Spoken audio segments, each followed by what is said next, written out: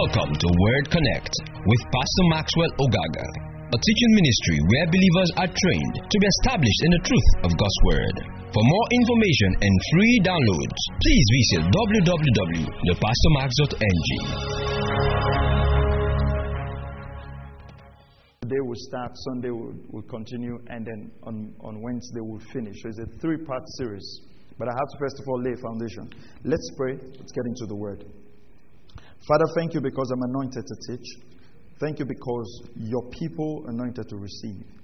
And together our faith is built up in the knowledge of the person of Jesus. I pray that light and understanding will come forth in and through your word.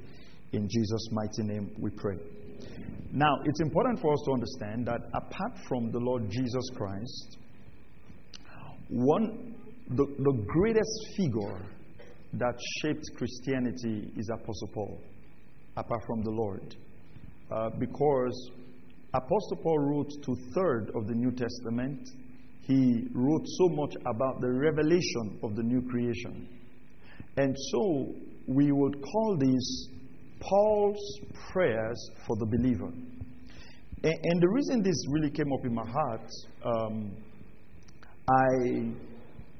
I watched a video, I've started planning to teach this, but I saw a video where someone said something, and it was like, I was praying this number of hours, I finished praying, and then, some spiritual attacks will come, and then I would pray more, and I was just asking my wife, they're like, people don't understand what prayer is for the New Testament believer. And it is foundational that we go back to scriptures and allow scriptures shape our understanding where this is concerned. First of all, let's say prayer is fundamental to the Christian life, okay? Jesus modeled for us a consistent prayer life. What Jesus modeled for us is a consistent prayer life. Now, pay attention to this. Jesus did not model for us prayer conferences and prayer meetings. Jesus modeled for us that prayer was a way to live. Now, let's look at this. Luke chapter 3, verse 21. Luke 3:21. Pay attention to Luke 3:21 at the River Jordan. Luke 3:21. Now, when all the people were baptized, Jesus was also baptized. And while he was praying, heaven was opened. So you realize that a lot of people were coming to be baptized by John. But what differentiated Jesus was, while he was being baptized, he was also doing something else. What was he doing? He was praying. Now, when all the people were baptized, Jesus was also baptized. So you realize that it was not only Jesus that was baptized by John the Baptist. Other people were baptized. But something stood out in the life of Jesus. It says, Jesus was also baptized, and while he was praying, heaven was opened. So we realize that Jesus had a prayer life, that even during the baptism, he was praying. And like I always say, why was Jesus praying? He did not have a wife that was disturbing him. He wasn't looking for breakthrough. Even at this time, they haven't started chasing him to kill him. Are you following this? So why was he praying? Because you find out, and I said this I think on Sunday, that when many people relocate out of this country for education or for something, then you almost realize like their spiritual life is going back. And then they start saying, the things you people pray for in Africa is because you don't have a good government.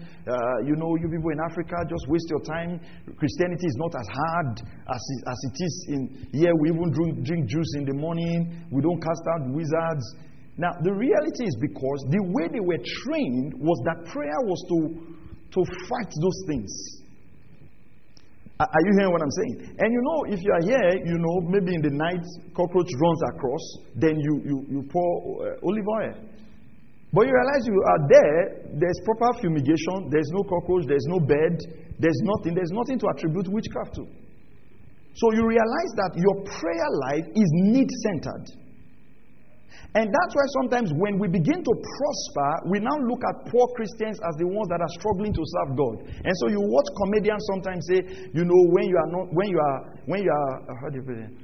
are poor, you say poor man's prayer is fervent, but when you are rich, even your tongues will change. And we think it's funny, but that's not scriptural, because the Bible says, according to the book of Hebrews, that in the days of his flesh, he prayed with tears. Why was Jesus praying and blood was coming out of his veins? He wasn't poor.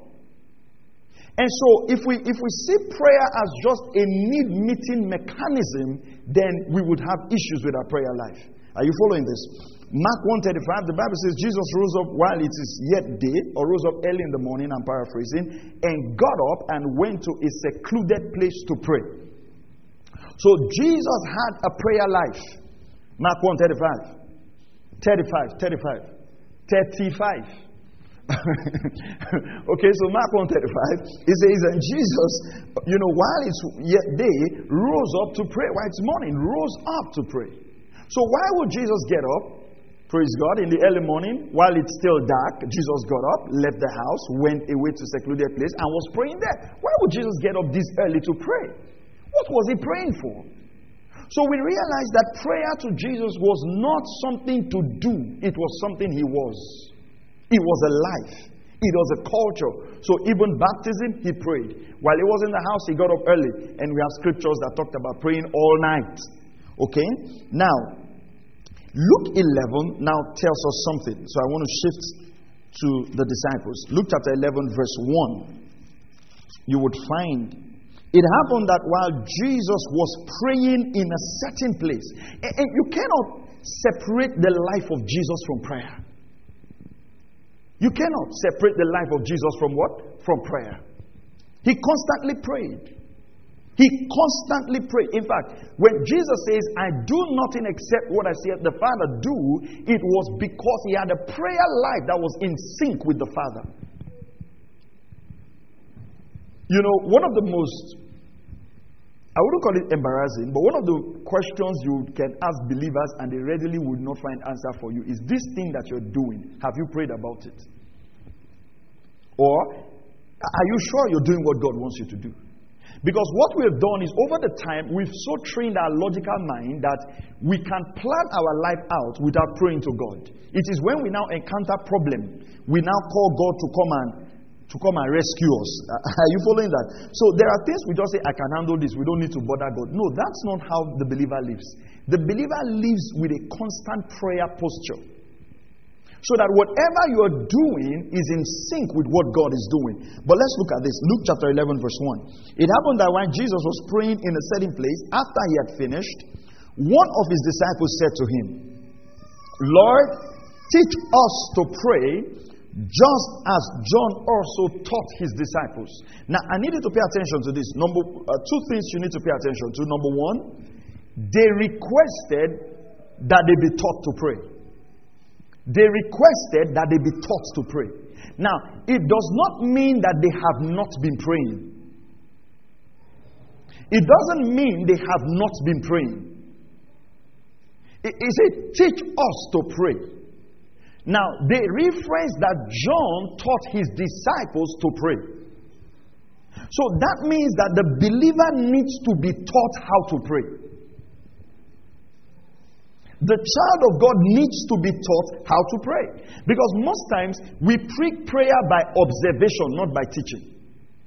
So we just observe. For instance, you go to a church where everybody's praying, oh Father, oh Father, oh Father. You wouldn't even ask why they are doing like that. Maybe it's the pastor's wife that pray like that. And everybody models, after that. Even when you get to the church and you're standing straight, the way everybody will look at you, you won't even know when you will join them. So now we pray like this, as if that's condition for answered prayers. Alright? So most times we learn prayer by observation, not by teaching. And that's where the problem is. So you go somewhere and they raise a prayer point and it feels really good. What happens? When you go home, you start praying it. Whether it's scriptural or not. So they said, the disciple says, teach us to pray, just as John taught his disciples to pray. So two things we said should pick out. Number one, they ask to be taught. So prayer can be taught. A man can be taught how to pray. Number two, John taught his disciples how to pray. Okay, now, third point I want you to get here. It says, teach us to pray just as John taught his disciples to pray. What that means is this. If you hear John's disciples praying, you will know that these are John's disciples. Pay very close attention to this. That means a man's prayer life is a product of his doctrine. That means a man's prayer life reflects the teachings he has accepted. So I don't even need to know who your pastor is.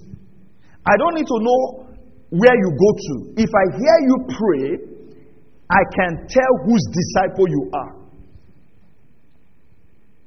So that means, pay attention to this, it is doctrine that informs prayer. It is knowledge that informs prayer. It is teaching that informs prayer. So people pray based on what they've been taught. What that means is that if a man is taught inaccurately, his prayer life will be inaccurate. If a man is taught wrong doctrine, his prayer life will be wrong doctrinally. His prayer life will not be consistent to doctrine. That is why Jesus' disciples came to him and said, hey, you got to teach us to pray. Let's learn how to pray. Now, I'll look at the first line. Because we have somewhere we're going. It says, and he said to them, when you pray, say, Father, hallowed be your name. Your kingdom come. Some translation says, our Father. The first thing ever, when Jesus taught his disciples to pray, pay attention to this. The first thing ever Jesus taught his disciples in the place of prayer was to refer to God as Father. Not the Father of the Lord Jesus Christ. He says, refer to God as our Father. And this is big. Because up until this time, no one had referred to God as Father. So this tells us that first of all, prayer is a family thing. It's a son communicating with his father. It's not about a slave trying to beg a big God to do something. Are you following this now? Come on, are you following this? It says, come on, when you pray, what should you say? Our Father. Now, Galatians chapter 4, verse 1. Galatians chapter 4, verse 1. Galatians 4:1. Now, as long as the heir is a child, he does not differ at all from a slave, though he is the owner of everything. Pay attention to those two words. But he's under guidance and managers until the date set by the Father. So also we, while we were children, were held in bondage. While we were children, were held in bondage under the elemental things of the world. But when the fullness of time came, God sent forth his Son, born of a woman, born under the law, so that he might redeem those who were under the law, that we might receive the adoption as sons. So when Jesus was telling his disciples, say our Father, he was referencing what he came to do. What he was trying to tell them is, because I have come to the earth and I'm going to pay the price of redemption, you can now refer to Yahweh as Father.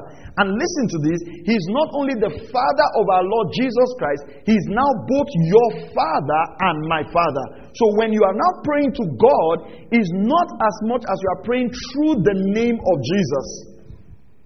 You are praying in his name, but it's not like it's through him. Because the redemptive price he has paid qualifies you now to approach God as what? As his son. You're no longer the slave that is under the law or the elementary principles of this world. Because you are sons, God has sent forth the Spirit of his Son into our hearts, crying what? Abba, Father. Crying what? Abba, Father. Therefore you are no longer a slave, but a son, and if a son, then an heir of God. Now, Romans 8:15. For you have not received a spirit of slavery. Now, it shows that there is a way a slave would pray. Or there's a way a slave will react if he's asking something from God. It says, no, you're no longer under that. You're no longer under the law.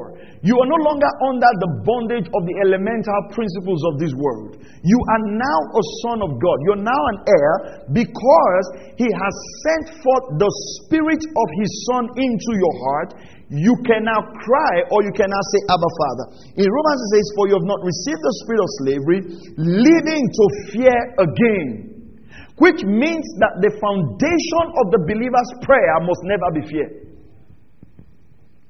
Because if fear is present, then slavery is present. Are you following this? Hey, are you here? It cannot be fear. It cannot because we're afraid of occultic people. It cannot be because we're afraid somebody will do something to us. You see, once you have that foundation, you haven't understood sonship. Praise God. Now look at what it says. For you have not received a spirit of slavery, leading to fear again, but you have received the spirit of adoption as sons, by which we cry out what? Abba, Father. The Spirit Himself testifies with our spirit that we are what? Children of God. We are children of God. So the way we pray differs. It should be different. It should be different. There's so much fear out there. Prayer is taught from a point of fear. It's taught from a point of, I had the thing and I just told my wife, put this up. It doesn't make sense. We're listening to it and the man said, after I pray 1 hour, I go back to my bed and then something comes to attack me. Then I got up and prayed. Are you serious? You finished praying 1 hour and then something had the F1 tree to attack you. Did you pray to Baal? You see, there are things that you should not, there are things that shouldn't happen to you anymore. I'm telling you that I finished praying and I went to bed and then witches attacked me. Where? Then that now spurs me to pray more. So now my prayer is determined by the attack of the witches. No. It says we have not received the spirit of slavery to do what? To fear again. We haven't received the spirit of slavery to fear again. Hallelujah. You see, if we do not go back to the scriptures, we will be in more bondage in the house of God than we were when we were outside. Religion will put you in more bondage than Jesus came to set you free. Are you hearing what I'm saying? Okay. Now, let me say this. What should define our prayer life is that we are no longer slaves but sons. So when I hear you pray, I want to hear sonship. I don't want to hear slavery. I want to hear what? Sonship. I want to hear you pray like a son of God. I want to I don't know if I've taught it here. Adoption, maybe I'll take time to teach it if I remember. Adoption is not like English adoption. That is not like English adoption where maybe people are believing God for a child and then they didn't have a child on time. Then they went, looked for you, carried you. No. That's English. That's not what adoption in the Hebrew language means. It's way more than that. More authentic, more legal than that. But even at the English definition, even if we stop at the English definition, when a child is adopted already, he is legally your child and he has the rights. It's only in Nigerian movies where after adoption, the woman will get angry, then tear the paper, then they will not be easy. When you watch too much of those movies and you're reading this Bible, it doesn't make sense. A guy just pray, Holy Spirit, don't tear my paper. Holy Spirit, don't tear my paper. That's what you kept praying like that. But you realize that if you adopted a child, if you have 2 children and you adopted a 3rd child, that child can literally take other children to court. And if you have a proper legal system, he is equally your child. In fact, the child is your child. Let's just leave it at that. Are you following what I'm saying? Now, what is happening is that Jesus Christ is the firstborn among many brethren. What that means is that the response God has to Jesus is the same response He has to you. God does, listen to me, God does not love Jesus more than He loves you. It's the same love. And we will talk about this maybe on Wednesday when we talk about what Paul began to pray. These are the things that Paul said, let's pray so we can understand them. This is what the New Testament believer should pray for. It's not the opposite of God is the devil. No. It's not white and black. And I will take time. We won't go there. But gradually as we go, I will take time. Because you have heard that devil carry angel. They were not fighting. Because I say, Michael, the devil have started to do. And then riot was in heaven. They go, Michael, holy leg, throw him down. You know, when you hear some of those eschatological positions, it's almost Hebrews 9. Things that we have heard in church without reading Bible. You know, when we have heard these things, we now look for Bible passages to fit it. It's not that we read the Bible and the Bible told us. We heard the story. Then we now turn the Bible to fit the story. Hebrews 9:16. Show you something. For where a covenant is, let's go to verse 15. For this reason, He is the mediator of a new covenant, so that since a death had taken place for the redemption of the transgressions that were committed under the first covenant, those who have been called may receive the promise of the eternal inheritance. You cannot use the word inheritance without sonship or heir. Now, pay attention to this and listen very carefully. This is why I'm going to say a statement. It's plain, it's not controversial, but pay attention because then people miss it. Matthew, Mark, Luke, and John is not the New Testament. Matthew, Mark, Luke, and John are the Gospels. They are the historical account of Jesus. Because, Hebrews says it, verse 16, for where a covenant is, there must of necessity be the death of the one who made it. So that means that a covenant cannot be ratified until the one who made the covenant is dead. So the New Testament cannot come into fruition except Jesus died. So even prayers that are within the context of Matthew, Mark, Luke, and John are still within the old covenant. So if you want to talk about New Testament prayers, it actually started from the book of Acts. Because at that time, Jesus had done what? Died. The Holy Spirit had come. We are now the sons of God. Are you following this now? Now, Matthew, Mark, Luke, and John, what are they? They are historical narratives of how Jesus lived on the earth.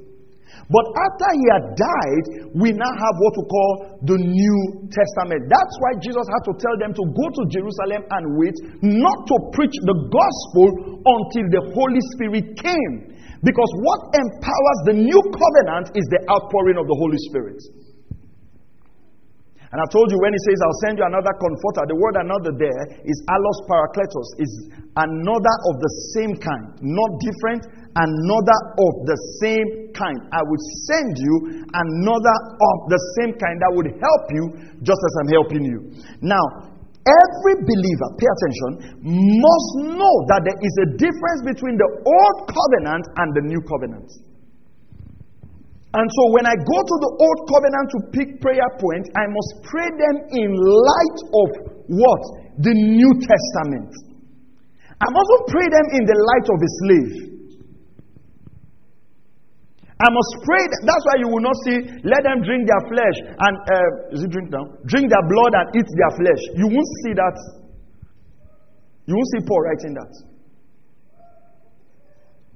Even when you look at the judgment of God in the New Testament, it's highly toned down.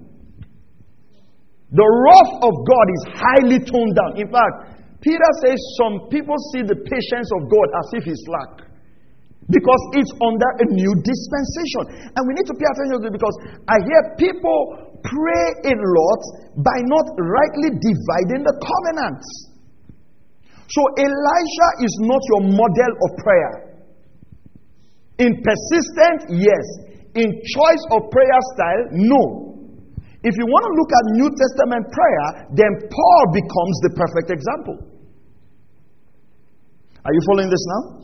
Verse 15 says, verse 17, which I just explained. For a covenant is valid only when men are dead, for it is never in force while the one who made it lives. That's why I made that statement. The covenant is not in force. It is only valid when a man dies. The word covenant is also called testament. It's like when a man writes a will, you cannot claim a man's will except you are the prodigal son when he's still alive. It's when a man dies that the will goes into what? Effect. So when Jesus died, the new covenant got into effect. Now, pay attention to this. The old covenant was between God and Abraham. The new covenant was not between you and God. You don't have a covenant with God. It is between the Lord and Jesus Christ. God and Jesus. Jesus took your place. Jesus was your representative in that covenant. So you believe into what Jesus had done. Because I hear people saying, if you want God to do this with you, cut a covenant with God. And you see people say, I've cut covenant. Don't be cutting. Don't cut anything. Listen to me. You can't cut a covenant with God and keep it. There are many people here who say, oh God, if you bless me, your work will go forward. Let's check how much you have given to God since He blessed you. If it was covenant, they would have returned you back to poverty. That's the truth. I mean, let's be honest. There are many things we've heard messages and we made vows to God that we keep. Let's be honest. Have we kept all of them? After you have had revival message, Lord, I will pray 2 hours until revival comes to Bonnie. They are still looking for you in the prayer room. So you realize that man can never uphold a covenant he cuts with God. I'm not saying you shouldn't have commitments and everything, but you see, what qualifies us is the covenant Jesus had with God. So in the New Testament, we believe into what Christ has done. We believe into what Christ has done. Praise God. Now, 1 Timothy 2:5, for there is one God and one mediator between God and men. One mediator between God and men. The man Christ Jesus, who gave himself a ransom for all. 1 Timothy chapter 2, verse 5 and 6. So we know that there is one mediator. There is one man who stood between God and man, who gave himself as a ransom for all, the testimony given at the proper time. So the mediator of the New Testament, please, is God. Is not your pastor, is not your papa, is not your major prophet, is not your senior prophet. The one man between God and men is Jesus. We must keep it at that. Jesus is the centrality of the New Testament. Jesus is the centrality of the New Testament. The reason I also say that is this. When a minister begins to minister and results begin to come out, there is the tendency of man putting that man as a mediator between him and God. So you will now hear, I am praying in the name of the God of this man. No, sir, don't do that. The God of that man is your God. The man is helping you to understand your God. The man is not a mediator between you and God. The man is teaching you. He's anointed to equip you to come into maturity, not to drag him into the mediatory role again. There is only one mediator between God and man, and his name is Jesus. No man qualifies to come into that position. Because if am I going too fast?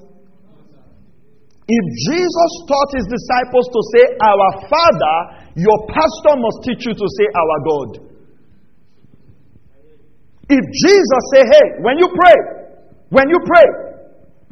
don't pray, oh God, Jesus. No, he says, pray our Father. Just talk to him. Our Father. Then your pastor should be able to say, listen guys, when you pray in this church, say our God. Because my God is your God. The same blood was shed. And what's my role in your life? To tell you that He's your God. That's my role. So to make people pray in your name or in, whatever, you know what I'm saying about. It's not bringing them to maturity. It's keeping them mature because one day you will die. Now what happens? And that's why you see that sometimes people go to the grave of late ministers that they want to tap power. And all of this is ignorance. The man was alive, you didn't tap. Now that he's dead, it's there you want to tap. And if you're not careful, you start practicing necromancy. You have to be careful of these things. You have to be careful. Idolatry is not when you bow to a graven image. Idolatry is anything that takes the place of God. You've got to watch that. John said, "My little children, keep yourself from idols." He was talking about graven images. And ministers of the gospel must ensure that doesn't happen. Because when Paul and the disciples performed miracles, what happened? They began to worship. They said, "Oh, the gods have come to us." And Paul says, No, we're men like you. There's always the tendency of worshiping a man when extraordinary things happen through the man. It's in that man's responsibility to keep everyone sane. Are you still here? All right. Now, let's look at this. Paul prayed extensively for the saints. If there was one minister who spent time to pray for the saints, it's Paul. Let's read a couple of scriptures. Romans chapter 1. Romans chapter 1. I want you to note the words that Paul used. Now, we've come to the place in the study where words are important. Words are important. So pay attention to the words. Romans 1:9-10. For God, whom I serve in my spirit, in the preaching of the gospel of His Son, is my witness as to how unceasingly I make mention of you, always in my prayers. So we see that Paul prayed for the saints always. Philippians chapter 1. Philippians chapter 1. Verse 1 to, Philippians chapter 1 verse 8.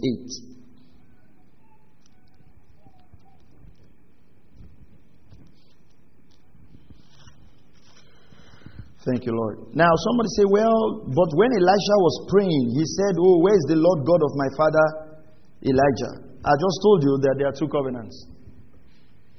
Are you hearing that? Hey, there are two covenants. In the Old Testament, the Holy Spirit never stayed in man. You always hear the phrase, "and the Spirit of the Lord came upon." The Spirit, man was not the temple. There was the temple, there was the ark of the covenant that the Shekinah glory of God dwelt. And in between the two cherubs was the mercy seat where the blood of bulls was sprinkled to bring mercy to them. So in the old covenant, the Spirit came upon probably one or two individuals. Okay? If we have the time, we'll study the Holy Spirit in the Old Testament. It came upon, but now the Spirit of God is resident. And that's different. Are you there in Philippians chapter 1? Verse 8. For God is my witness, how I long for you all with the affection of Christ Jesus. And this I pray. This I pray. Now, he prays for them. Go to 2 Thessalonians chapter 1. 2 Thessalonians chapter 1 and verse 11. 2 Thessalonians 1:11. To this end also, we pray for you always. We pray for you always. So you find that Paul uses the word always or unceasingly, continually to talk about his prayer for the saints. We just read what? 2 Timothy 1:3. Go to 2 Timothy 1:3. 2 Timothy 1:3. I thank God, whom I serve with a clear conscience, the way my forefathers did, as I constantly remember you in my prayers night and day. Can you see Paul's prayer life? Night and day. Are you here? Unceasingly, consistently, always making mention of you in prayers. So you find out that Paul had a prayer life. His prayer life was consistent. His prayer life was constant. His prayer life was unceasing. I want you to see that about his prayer. He says, night and day I make mention of you. I pray for you always, constantly. Okay? Philemon 1:4. Philemon 1 verse 4. I thank my God always, making mention of you in my prayers. I mean, you, oh dear God, you would wonder how rich the prayer life of Paul was. He was making mention of the Ephesians, the saints in Ephesus. He was making mention of those in Philippians. He was making mention of Philemon. He was making mention, he guy was praying for everybody. He had a rich prayer life. You know, most times when we tell people I'm praying for you, we don't really pray for them. Don't tell people you're praying for them when you're not praying for them. You know, many times they'll say, pray for me. I say, we are praying, we are praying, and that's the end of it. Do you consciously take out time and pray for that person? And let me tell you, one of the ways to pray for people is to pray in the Spirit for them. Okay, pray in tongues for them. So that when you don't really know what they're going through, the Holy Spirit can help you to pray for them. But don't delay. When somebody say, pray for me. You know, most times I do that. When people, maybe I'm on the phone with someone, I say, please pray for me. I say, what about? And they just mention something. I say, can we just agree and pray about it now? Most times, if it is convenient, they say yes. And we just agree and pray, and that's it. You know, the prayer doesn't have to be long. I remember praying for someone one day. I think when the person shared the testimony here, and he said, you know, the prayer was not very long. You know, because if we want to pray for... if we want to pray publicly, we want people to know, Father, my Lord, unchangeable changer. And then we go on. He said, call him names. Call him names that he cannot even understand. Say, yes, God, we are going to confuse you today. Firefighter, weatherman. And they say, praise him. Give God what he cannot give to himself. What did you just say? That there's something in this life God cannot give to himself? Oh no. God can give everything to himself, including praises. God can praise himself. Go and read about how God describes himself to Job. After Job made all the noise, then Job called him. He says, where were you when I did this? Where were you when I put this? God just gave him his CV. He said, let me open 2 pages to you. Where were you when I did this? Where were you when I created? Where were you when I flung this task? God, he can praise himself. And if God doesn't want you to praise him, he says, I'll raise up stones. All these cliches that are not scriptural, beware of them. That's why you now call God names that he didn't call himself. Oh God, you are Jehovah Jireh. No, it was Abraham that said, the name of this place, the Lord provides. And he named the place Ebenezer. Most of the names you ascribe to God were ascribed to places because of encounters that men had. It's not God that called himself that name. Are you hearing what I'm saying? It's the name of the place. Because you didn't read now, so you don't know it's the place. Jehovah Jireh, Ebenezer. He said, use your local language. Give him, and then you now enter my Yoruba brother. They will just go. And then call him Father. He doesn't want all those names. He wants sons. He wants children. It looks fine. It appeals to our emotions. So, it's like we're calling those names. Calling those, say, hey, God, I don't turn him. Yeah, ask him, what do you want? He say, I want car. He say, take car. No. The greatest revelation of God on the earth is that we can call God Father. That's the greatest revelation. That's how he wants us to call him. Should we praise God? Yes, we will. But we praise him because we know that we're now sons of God. Do you understand what I'm saying? Nothing gives a father joy. Those of you who have children, what was the greatest thing your child ever said? Dada. Oh boy. When you hear that word, you now say, I'm a man indeed. Somebody has called me daddy. And that's what makes the women angry. Hello? That's what makes the women angry. After 9 months, after labor, after breastfeeding, they are waiting for that child to start talking. And then teeth is coming out. And then you are watching. And the first word the child says is dada. Like, my friend is mama. Because there is nothing like seeing another person in your image. Oh, glory to God. There's nothing like seeing a young child calls you father. Are you hearing what I'm saying? It's the same thing to God. When Adam messed up, there was nothing God was looking for on the whole earth again than to see a company of people lift their hands and just say, Father. That's the greatest revelation. Let's not leave that to the one who fetches water without basket, or basket with water and water will not leak. The one who open tap and tap will not run and water will come. Don't do that. Don't do that. Don't do that. Just say, Father. Are you hearing what I'm saying? Those are manifestations of God, but He wants you as family. Imagine your child comes to the house and say, Mr. Hakim, let's use you as an example. You're an engineer, right? Let's say your child comes and say, Engineer Hakim. Engineer. Best graduating student. Father to my mother. Handsome man. Loaded man. You just say, okay, what do you want? Do you understand what I'm saying? But do you get?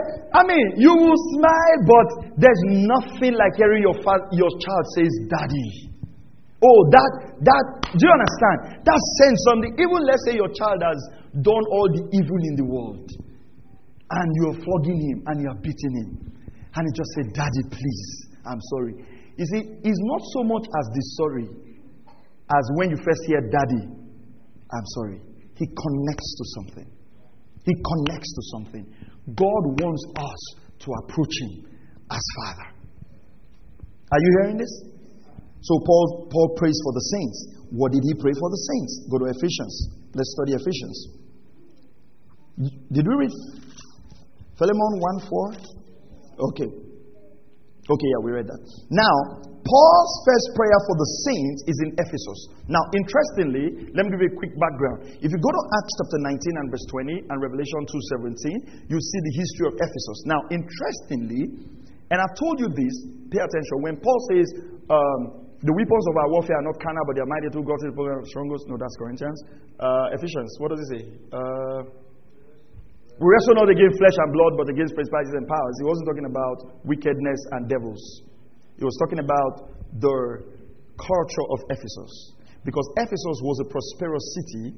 They had Diana, the great god of Artemis. It was reputed that Diana fell from heaven and was the source of prosperity. So when Paul got into Ephesus, he now began to contend with the magicians of the great god Artemis. In fact, it should be the seventh wonder of the world. The temple of Artemis then could take about 6,000 to 10,000 people. And so when Paul began to teach them about spiritual warfare, he was teaching them to confront the error that God was perpetrating in that city. That's why if you go to Acts 19:20, go home and read it. That's why he had to take people to the school of Tyrannus and ensure that they were taught in doctrine. That's why if you study the weapons of our warfare very strongly, you will realize that most of the weapons have to do with the word. The helmet of salvation, the word. The belt of truth, the word. The shield of faith, the word of faith. The gospel of peace, the gospel. The sword, the word. The belt of truth. The whole armor is the word. Everything about that armor is the word. Hear the gospel properly, live the gospel, be guided by the gospel. So what I was trying to say is keep the word. Keep the word, because what you are confronting is a principality, is a stronghold, is a mindset in people. So it's only the word of God that can dethrone it. Because listen to me, the devil has been defeated by Jesus. You're not fighting the devil. We say we're in spiritual warfare. The warfare is more of imaginations and thoughts that you need to take captive. That thing that keeps telling you you are under generational curse, that is the spiritual warfare. Are you following what I'm saying? All right. We'll deal with that some other time. So that's the concept by which Paul comes into Ephesians.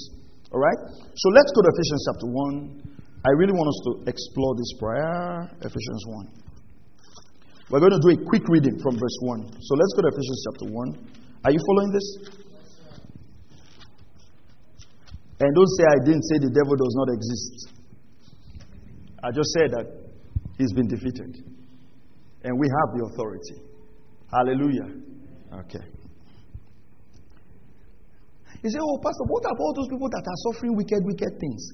Is ignorance. The day they come into the light of what I'm teaching you, they'll be free. The day they know their inheritance, the day they know the blood has been shed, the day they know the devil has been defeated, and they put the word of God first place. There's nothing the devil will do to you if you know God's word. Do you even realize in the Old Testament the devil could not touch Job until an edge was broken, even without the Holy Spirit? The devil was sharing testimony about Job. He says, that one, we can't touch him. That is Old Testament. So you are New Testament. Devil is playing Ludo with your life. Do you know Job was not doing all night? He was not doing all those things. He just walked in righteousness, blameless, kept his life pure. Because Scripture said, even if your ways pleases the Lord, even your enemies will be at peace with you. The devil could not touch Job, even in the Old Testament. How much more a child of God in this day? You are just suffering unnecessarily. You are just suffering unnecessarily. Are you still here? Ephesians chapter 1, let's read quickly. Paul, an apostle of Christ Jesus by the will of God.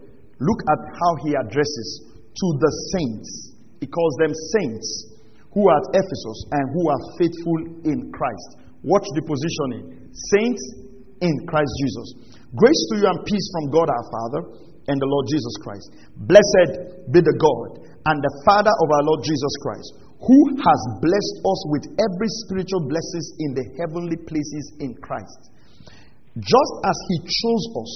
Now, this is the blessing. Just as he chose us in him before the foundation of the world, that we would be holy and blameless before him in love. He predestined us to adoption as sons through Jesus Christ to himself. So we are adopted to him. He's listing the blessings now. We are adopted to him according to the kind intention of his will. Remember I mentioned that God's will right from Genesis is that we will be sons. So this happened through Jesus Christ according to the kind intention of his will. To the praise and glory of his grace, which he freely bestowed on us in the beloved. The beloved there is Christ. In him, pay attention to all the in him, in Christ, through Christ, and all of that. We have redemption through his blood, by the forgiveness of our trespasses, according to the riches of his grace. Underline the riches of his grace. According to the riches of his grace, which he lavished on us in all wisdom. Pay attention to that and insight. He made known to us the mystery of his will, according to his kind intention, which he purposed in him. You see that again coming up. With a view to an administration suitable to the fullness of the times, that is the summing up of all things in Christ, things in the heavens, things on the earth, in him. That's the plan. That everything will be summed up in Christ. Okay? And also we have obtained an inheritance, having been predestined according to his purpose, who works all things after the counsel of his will. If you really want to dig into scriptures, read the scripture and see all the time God talks about his will, his intention, his plan, his purpose before the foundation of the earth. Now, to the end that we who were the first to hope in Christ would be to the praise of his glory. In him, you also, after listening to the message of the truth, the gospel of your salvation, having also believed, you were sealed again in him. With what? The Holy Spirit of promise. So the believer, listen to this, the believer is sealed with the Holy Spirit. You see, the fact that you have the Holy Spirit on the inside of you, you are sealed and marked as the property of God. Are you hearing what I'm saying? If you get up and you're seeing marks on your body, just tell the marks, no more. I'm sealed by the Holy Ghost. Praise God. All right, let's go on. Which is given as a pledge of our inheritance. That's like a token. Okay? With a view to the redemption of God's own possession, to the praise and glory of his name. What is he talking about? Spirit, soul, and body belongs to God. So the Holy Spirit is like a down payment. It's like a deposit to say, listen, I've bought this property. This belongs to me. Okay? Now, for this reason, I too, having heard of the faith in the Lord Jesus, which exists among you, and your love for all the saints. Verse 16. Now we're looking into the prayer. Do not cease giving thanks for you, while making mention of you in my prayers. Now, this is the prayer we're going to study. So we want to look at how Paul prayed for the saints. And then we start praying that over our lives and why he prayed that. So pay very close attention now. that the God of our Lord Jesus Christ, he introduced him here as the Father of glory, may give to you a spirit of wisdom and of revelation in the knowledge of him. I pray that the eyes of your hearts may be enlightened, so that you will know what is the hope of his calling, what are the riches of the glory of his inheritance in the saints, and what is the surpassing greatness of his power towards us who believe.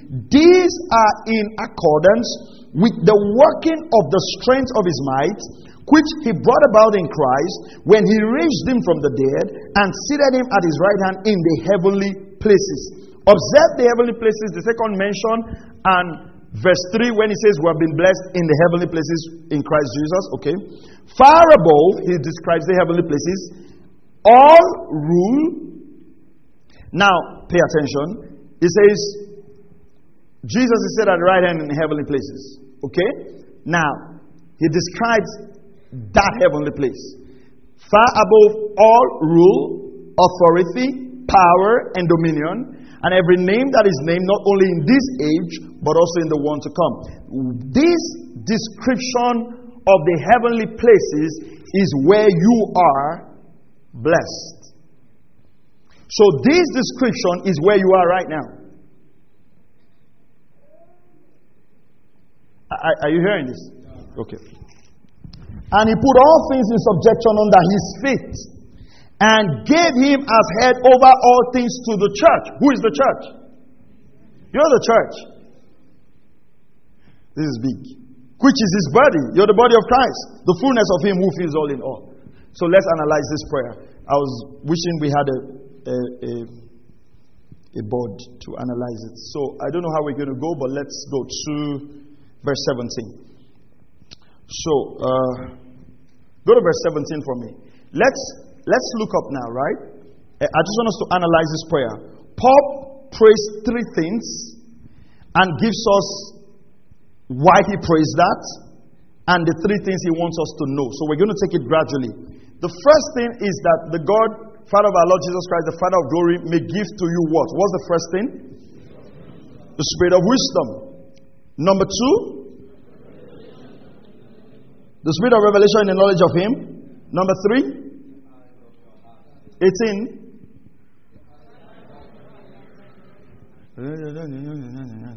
Number three, pay attention to that now. Those are the three things. So if you look at my study note here, this is what I did, right? I don't know how many of you can see it. So if you look at my study note, you see three yellows: spirit of wisdom, of revelation in the knowledge of him. I pray that the eyes of your heart be enlightened. What's the reason? Red, so that you will know. What are the three things you will get? In green. Why? In red. These are in accordance. So we're going to break that scripture. I wish we can have two verses in one? Is it possible? Two verses together. Let's see if we can have two verses together if it's not too small. So there are three things Paul deals with. First of all, he prays for the spirit of wisdom. Now, the spirit of wisdom, 1 Corinthians 1:24-30 say Christ is made unto us what? Wisdom. So he prays that you will get the spirit of wisdom. What exactly is the spirit of wisdom? It's not so much the wisdom to get things done, but as the wisdom of knowing Christ. You see, because the gospel is foolishness. It appears foolish to the earthly man. But in Christ, it is wisdom. So the first thing Paul prays for is the spirit of wisdom. He says, I pray that the spirit of you would have the spirit of wisdom. That's the first thing he prays for. That's the first thing he prays for. We can put it on the one verse if that doesn't work. Just put it. He prays for the spirit of wisdom. And the Bible tells us that Christ is made unto us wisdom. So the first thing Paul prays about is the spirit of wisdom. Then number two, let's have that verse up. Number two, he prays for the spirit of what? Revelation in the knowledge of him. Revelation in the knowledge of him. He prays for the spirit of revelation. Now, let's look up now. Can we have the first verse? Okay.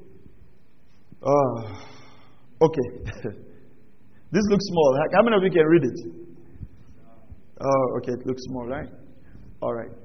Okay, but let's see. The Father of glory may give to you a spirit of wisdom and of revelation in the knowledge of Him. Okay, now pay attention to this. It didn't just say the spirit of revelation. The prayer wasn't just the spirit of revelation. It tells us the specific revelation He wants them to have, which is what? Revelation in what? In the knowledge of who? Him. Who is Him here? Christ. Christ.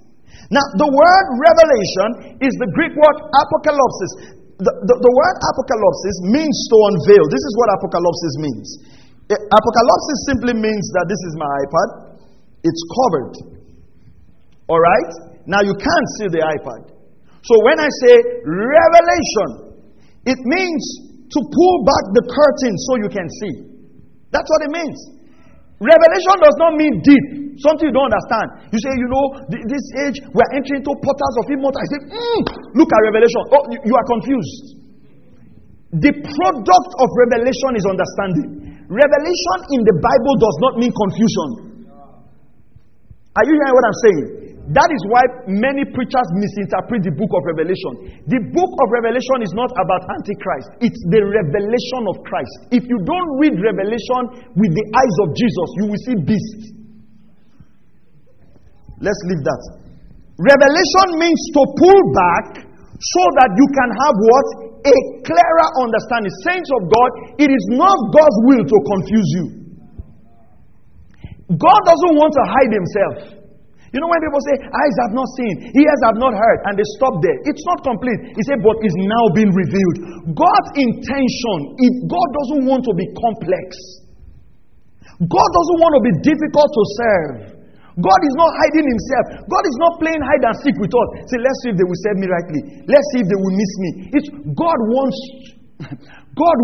to make Himself known to you. He came to the garden and walked with Adam. God wants to fellowship with you. God wants to be your friend. Are you hearing what I'm saying? He don't just want to be a big God out there, just seated with one big stick. He's looking, who goes in today? Who goes in today? Who goes in today? Now does He kill him? That's not God's intention. God wants His love. That's why Paul prays. We'll talk about that on Sunday. He says that you'll be rooted and grounded in the love of God. If you know the love of God, if you understand the revelation of God's love, you will not want to sin to hurt God.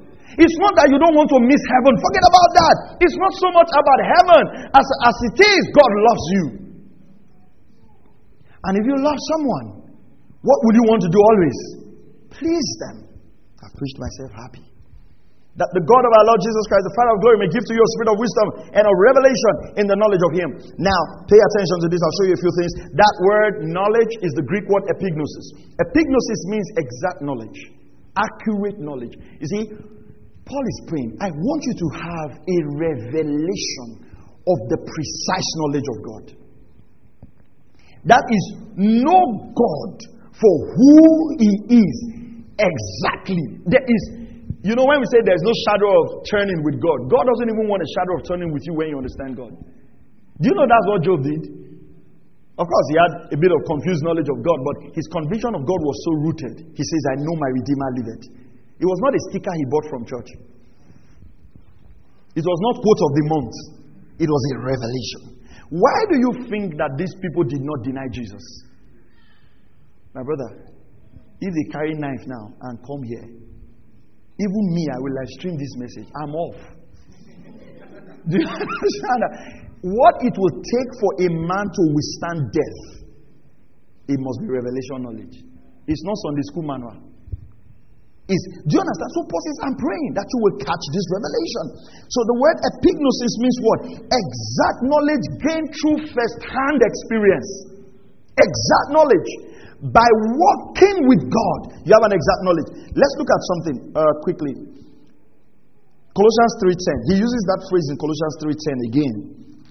Thank you, Lord. We'll come back here. Colossians 3:10. And have put on the new self, who is being renewed to a true knowledge. I want you to see the phrase he used there. To a true knowledge according to the image of the one who created it. So Paul says, I'm praying for you that you would have the spirit of wisdom and the spirit of revelation in the knowledge of him. Not in the knowledge of prosperity, not in the knowledge of witchcraft or spiritual warfare. Him. Just know him. Know him exactly. You know the scripture that comes to my mind? The Lord says, the children of Israel know my acts, but Moses knows what? My ways. So we can have the acts of God and not know the ways of God. He says, for other prophets, I speak through dreams. He says, but Moses, I speak to him face to face. The Hebrew word there is payim. Payim means it's like you're so close to someone you can whisper and they would understand. He said, I speak to him face to face. So I don't talk to Moses through dreams. We are so close that I'll talk to him face to face. Exact knowledge. So Paul pray. That's what we should pray for our believers. If they have the exact knowledge of God, it will shape their conduct. Are you hearing what I'm saying? It will shape how they work. Now, number 3. Can we go back to Ephesians, please? Number 3. Thank you, Lord Jesus. Oh, thank you, Lord. Number 3. It says, I pray that the eyes of your heart be enlightened. The eyes of your heart. You see, sometimes people can be in church and they do certain things. I say, is this person not hearing the message? They are hearing with these fan blades. But their eyes of their hearts haven't received it. The word enlightened is the word photizo. It means illumination. The Amplified Version puts it well. It says, may your heart be flooded with lights. I like that translation. It says, but have the eyes of your heart flooded with light. Let illumination come. When you're describing something to someone, what kind of thing now? When you're describing something, maybe, and the person is saying, okay, I see. Have you heard that? What's happening? The person's heart is beginning to get the meaning. He's catching what you're saying. It has moved from these fan blades to his heart. He's caught a revelation of it. He says, but let the eyes of your heart, let it be flooded with light. Let it be flooded with light. Let light come. This is what we should pray for believers. That your sister you want born again. That man you want to receive the knowledge of Christ. Pray that his heart be flooded with light. Greater revelation of God's word. Now, the Greek word enlightened is photizo. Illuminated. Let's look at certain scriptures. We'll come back quickly. Let's look at certain scriptures. Go to Luke 24:45. Are you learning something tonight? I didn't hear you. Are you learning something tonight? We should spend more time praying these prayers. Luke 24:45. Then he thoroughly opened up their minds to understand the scriptures. You can go back to my version. All right? He opened their minds to understand the scriptures. Do you remember these people? How many of you remember these people? Who are they? Disciples, road to Emmaus. Do you know what they told Jesus? He says, are you a stranger in this town? That's the man they were talking about. He said, are you a stranger in this town? You don't know what is happening.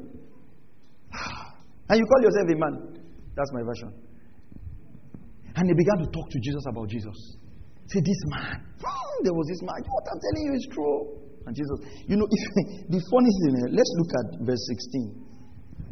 Verse 16. Go to verse 16 for me, please. It says, but their eyes were prevented from recognizing him. Many people are in church like this. They talk about Jesus. Do everything, but their hearts, no revelation knowledge. And they didn't understand the scriptures. Nicodemus was a rabbi. He came to Jesus by night. And he asked him about the kingdom. And Jesus said, you must be born again. And Nicodemus said, I'm getting it. Okay, so what you are saying is that, okay, but this thing, how will a man enter his mother's womb a second time? Look at how Nicodemus was thinking. Bible teacher. Jesus says, I'm speaking to you about earthly things and you do not understand. If I now talk to you about heavenly things, that was a religious leader who read the scroll, had no knowledge about how one should be born again. He says, but their eyes were prevented from recognizing him. Okay, now go to verse 32. Luke 24:32. They said to one another, were not our hearts burning within us while he was speaking to us on the road, while he was explaining the scriptures to us? So when the scripture was being explained, Jesus began to open their eyes. They began to understand. That's why you see, you have to pray that as the teachings are coming forth, the heart of your understanding will be enlightened, that you will know, you will catch the revelation of Jesus. That's why somebody can sing, someone can talk about, the anointing, greater is it as in me that he has in Christ. Quote all the powerful scriptures, go home, see a cockroach and run out. I thought you said the greater one was on the inside of you. Say, that's small. I thought you just said you have the Holy Ghost. I thought you just said nothing can harm you. Say life is wisdom. Are you following that? It means he has not caught a revelation. It means the eyes have not been opened. When your eyes are open, you will see it. It's like an aha moment. It's like wow, glory. Is this here? That's what happens. Now, let's read more scriptures. I want to finish this. Acts 16:14. Acts 16:14. Acts chapter 16, verse 14. Look at this.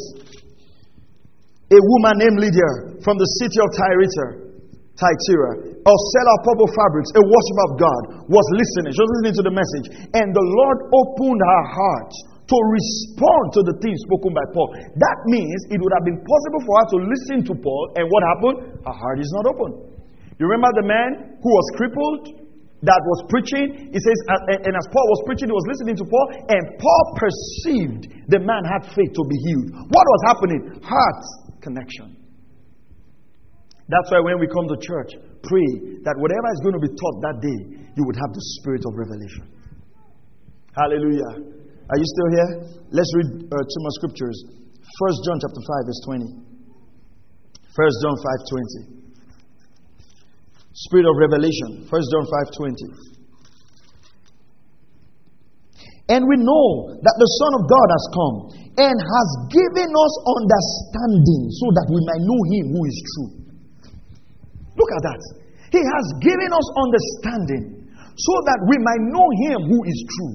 Sometimes I talk to Christian singles and they will say, Pastor, can somebody marry a good unbeliever? The man is very good, but does not serve God. He's even gooder than... So, he's not only gooder, he's Henekin more than some Christians. He's even gooder than some Christians. Can I marry him? You just realize that is a sister whose heart is darkened. She doesn't even understand salvation. It doesn't understand salvation. It does not even understand salvation. So to him, a morally good person is better than a saved person who is even struggling to get better. Because there is no understanding of what salvation is. And one of the things we've done in the body of Christ that we need to begin to correct is not allowing people to go through doctrinal studies and the teaching of God's word. Because when we take the Bible and we promise people this will get better, they don't see the need to even pray for this spirit of revelation. In the knowledge of him, pay attention, in the knowledge of him, it is precise. It's not spirit of revelation in the knowledge of Forex. It's in the knowledge of him.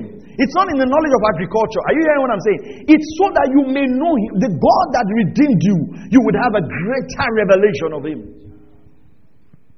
Praise God. Psalm 119 verse 18. You know what the psalmist said? He says, open my eyes that I may behold what? Wondrous things from your law. Open my eyes that I may behold wondrous things from your law. Let's go quickly.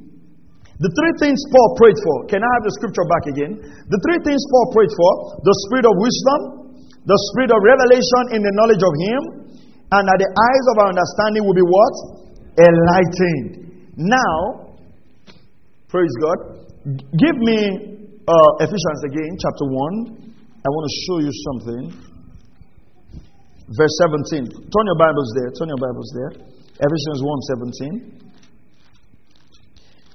Now, it says that the God of our Lord Jesus Christ, the Father of glory, okay, may give to you what? A spirit of wisdom and of revelation in the knowledge of Him. 18. I pray that the eyes of your heart may be enlightened, so that you will know what is the hope. Okay. Go back. 18. I pray that the eyes of your heart may be enlightened. That's the third prayer. Why? So that, underline that, so that you will know. So that you will know. So the first three things is listed. This is why he's going to pray them now. So that you will know. Now we are going to see three things that will happen. Number one, so that you will know what? The hope of his calling. Number two, so that you will know what? What are the riches of the glory of his inheritance in the saints? And number three, and what, verse 19, what is the surpassing greatness of his power towards us who believe? Three things that will happen. It says, number one, you will know what is the hope of your calling. You can read Ephesians 4:1. He talked about the calling here. Ephesians 4:1. It says, therefore, I, the prisoner of the Lord, implore you to walk in a manner worthy of the calling with which you have been called. Every believer has got that calling. He says, I want you to know this hope. It was this calling that Paul had that made him to forsake all his credentials and say, I count all these things but don't. Do you think a man whose eyes have not been opened, who has, about Moses, the scripture says, he esteemed the suffering of God's people more than the treasures of Egypt. Who does that? How do you give up being a prince in Egypt to leading people in the wilderness? It must be that the eyes of your understanding has been enlightened. It must be that you know the hope of your calling. Are you hearing what I'm saying? How will you reject a well-paying job just because you are going to compromise your faith? You must know the hope of your calling. How will you reject temptation? So you must know the hope of your calling. If people's eyes are not open to this thing, we cannot micromanage people. Now look at this. It says, what are the riches of the glory of his inheritance in the saints? There's an inheritance God has in us. He says, I'm praying that the eyes of your understanding will be enlightened, so you will know that there is an inheritance in you that God even wants to inherit. There's something about you that he redeemed. That's why the angel says, what is man that you're mindful of him? That you crown him with glory and honor, and you made him a little lower than the Elohim. It's not a little lower than angels. The Hebrew word there is Elohim, but they were not so bold to put it there. Angels are not above men. Angels are sent forth to minister to the earth of those who are called into salvation. Praise God. I said, praise God. We've got to know these things. They have to become revelation. Not just quotable quotes. Then he says, I like this third one. I wish we had time to do with this.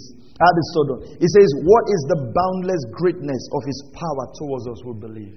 This is the one place in the Pauline epistles where three strong adjectives were used. The surpassing greatness. The word surpassing there, or immeasurable, is the Greek word hyperbolar. Hyperbolar means to exceed. It's like there is a mark, but it goes beyond it. It goes beyond it. It's used 9 times in the scripture. Used in 2 Corinthians 3:10. The glory that surpasses. It's used in 2 Corinthians 9:14. Surpassing grace. It's used in Ephesians 1:19. Immeasurable greatness of his power. Ephesians 2:7. Immeasurable riches. Ephesians 3:19. Christ that surpasses knowledge. The word great is the Greek word megatos. It means something large.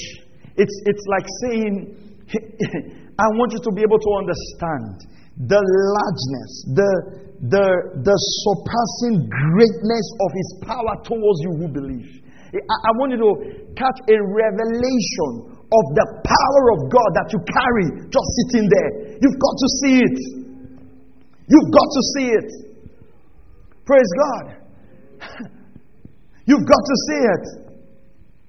And so that you can understand what's the immeasurable and unlimited and surpassing greatness of the power, His power in and for us who believe. This surpassing power is in us. Let's go on. As demonstrated in the working of His mighty strength, which He exerted in Christ when He raised Him up from the dead. The same power in you is the same power that raised up Jesus from the dead. That same power. If you put it to work, you can't fail. Oh, if you put it to work, no, there's no power in hell that can keep you down. You know, one day I got a revelation of this. And I told myself, you know all those little things that happen to people? You are walking somewhere, you kick your leg, you are walking in the kitchen, knife will cut you. Those things don't happen to me. I just got a revelation. My angels are strong enough to prevent these little occurrences. Some of you will hit your head. I mean, it's just like you're going somewhere. Somebody will just trip you spiritually. You kick all the stools in your house. What's going on? Start putting this power to work. Why are you always sick? Why are you always feeling headache? You have to catch a revelation that the surpassing power, that's why the Bible says, if that same spirit that raised up Jesus from the dead dwells in you, it will quicken your mortal body. It will bring life to it. It will revitalize it. It will cause the aging process to be stopped. But we have to catch a revelation of it. It's not quotable quotes. It's not the excitement. If you have that power in you, why do you fail? Why are you afraid of what man can do to you? A greater revelation. So Paul prays. He says, let your heart be flooded with light. So you can catch a revelation of this same power. That the power that raised up Jesus from the dead and put Jesus above principalities and power, it's in you. How can generational curse dwell with this power? It will resurrect it. It will blow it up. It's the surpassing power. The exceeding greatness, immeasurable and unlimited. This was what Peter knew when he says, silver and gold have I known. There's something in me right now that's more than silver and gold. You know, somebody can have cancer and we can take them for chemotherapy. We can pay the best doctors in the world. But there's something more than that. There's something more than that. It's the power of the Holy Ghost on the inside of you. And the Bible says you shall lay hands on the sick and they shall recover. Your hands are not normal hands anymore. They are miracle hands. Your hands are not normal hands anymore. They are miracle hands. Peter says, silver and gold have I known. But what I have, what confidence, what boldness, what audacity, what I have, I give unto you. He was so conscious of it that he knew I can dispense it. Glory to God. I said, glory to God. You know, we went somewhere to visit someone and the person was in pain. And I said, are you having pains? I said, yeah. I said, don't worry. I'm a specialty in that. If I lay my hands on you, the pains will reduce. Oh, yes. 100%. Oh, yes. I've got a revelation of that anointing. I've got a revelation of that anointing. That with the laying on of hands, we can reduce pains without painkillers. That mega power is there. And I'm growing this thing. I'm believing in this thing. I'm walking in this thing. That the days will come when cripples will work. That the days will come when blind eyes will be opened. That the days will come when the dead will be raised. Because it's in me. You remember that big advert with Kanuanko? It's in you, guy. It's in you. The Holy Ghost is in you. The power of the Spirit of God is in you. That same power that took Jesus from the grave after being dead for 3 days. Paul says, let our heart be flooded with light. That power is in us. It will drive sickness away from you. I said it will drive sickness away from you. It will cause you to have unlimited success. You see, when you catch a revelation of this, money will lose value in your sight. Because you know something greater. It doesn't matter what I lose right now. If I have the Holy Ghost on the inside of me, restoration is sure. Oh, glory to God. Well, stand on your feet. Glory to God. Lift your hands and thank the Lord. Lift your hands and thank the Lord. Hallelujah. In accordance. Oh, brastelomo sakatela. Imbrosisto baskelej dolomande braktes kuskalebate damande. These are the prayer we pray for the saints. Oh, hallelujah. Oh, hallelujah. These are the prayer. These are the things we need to pray. Can you pray that prayer by yourself very quickly? In the name of Jesus, I pray that the eyes of my understanding is enlightened. That I know, my heart is flooded with light. My heart is flooded with light. Oh, hallelujah. Oh, hallelujah. Oh, the glory of God lives on the inside of me. The Holy Ghost lives on the inside of me. Every cell of my body, every bone in my body, every bloodstream, every organ in my body is inundated with the power of the Lord Jesus Christ. Oh, the anointing of God works in me. God's word is working in me to prolong my days. With long life, He satisfies me. Come on, lift your voice and just give Him thanks.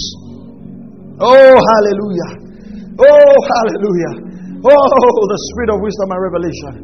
Oh, the spirit of wisdom and revelation. I know the surpassing greatness of His power. I know the surpassing greatness of His power. That puts me over. That puts me over. Oh, if the Lord be for you, who can be against you? What can man do unto you? Glory to God. Let this revelation flood our hearts. Let this revelation flood our hearts. We cannot fail. That body condition is being restored right now. That sick condition is being restored right now. In the name of Jesus. Open my eyes that I'll see wondrous things from the Lord. Thank you, Lord. Oh, thank you, Lord. Lift your voice and pray in the Spirit.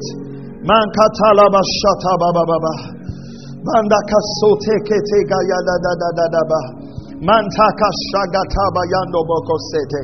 Leku shateba la katose kete. Mankataba ranga de bosenge de barata yekosha. Mante go sige bade kusene mantagadia. The Spirit of God is infusing your body right now. Pakado shatababa. Ekale baba baba. Lenko shande bakataba yada basute. Glorious things are spoken of thee. Glorious things are spoken of thee. Oh, we're no longer afraid of a devil. We're no longer running from the devil. We're advancing the kingdom of God. Everywhere we go, the light of God is shining. The light of God is shining. We are dispensing that incredible power. We are dispensing that immeasurable power. Thank you, Lord. Oh, hallelujah. Thank you, Lord Jesus. Lord, I pray for everyone here that there will be greater revelation of your word. Greater insight into your word. Greater revelation knowledge. In the name of Jesus. In Jesus' name we pray. Praise God. Hallelujah. You can have your seat, please. Amen. We can do better than that. We can do better than that.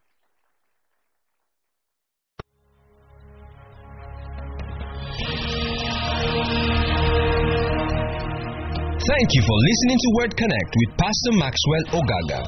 We encourage you to share this message with your friends and loved ones. For more information and free downloads, please visit www.pastormax.ng. We would like to hear from you. Send us an email, info@pastormax.ng, or you can call 0805 888 7575. God bless you.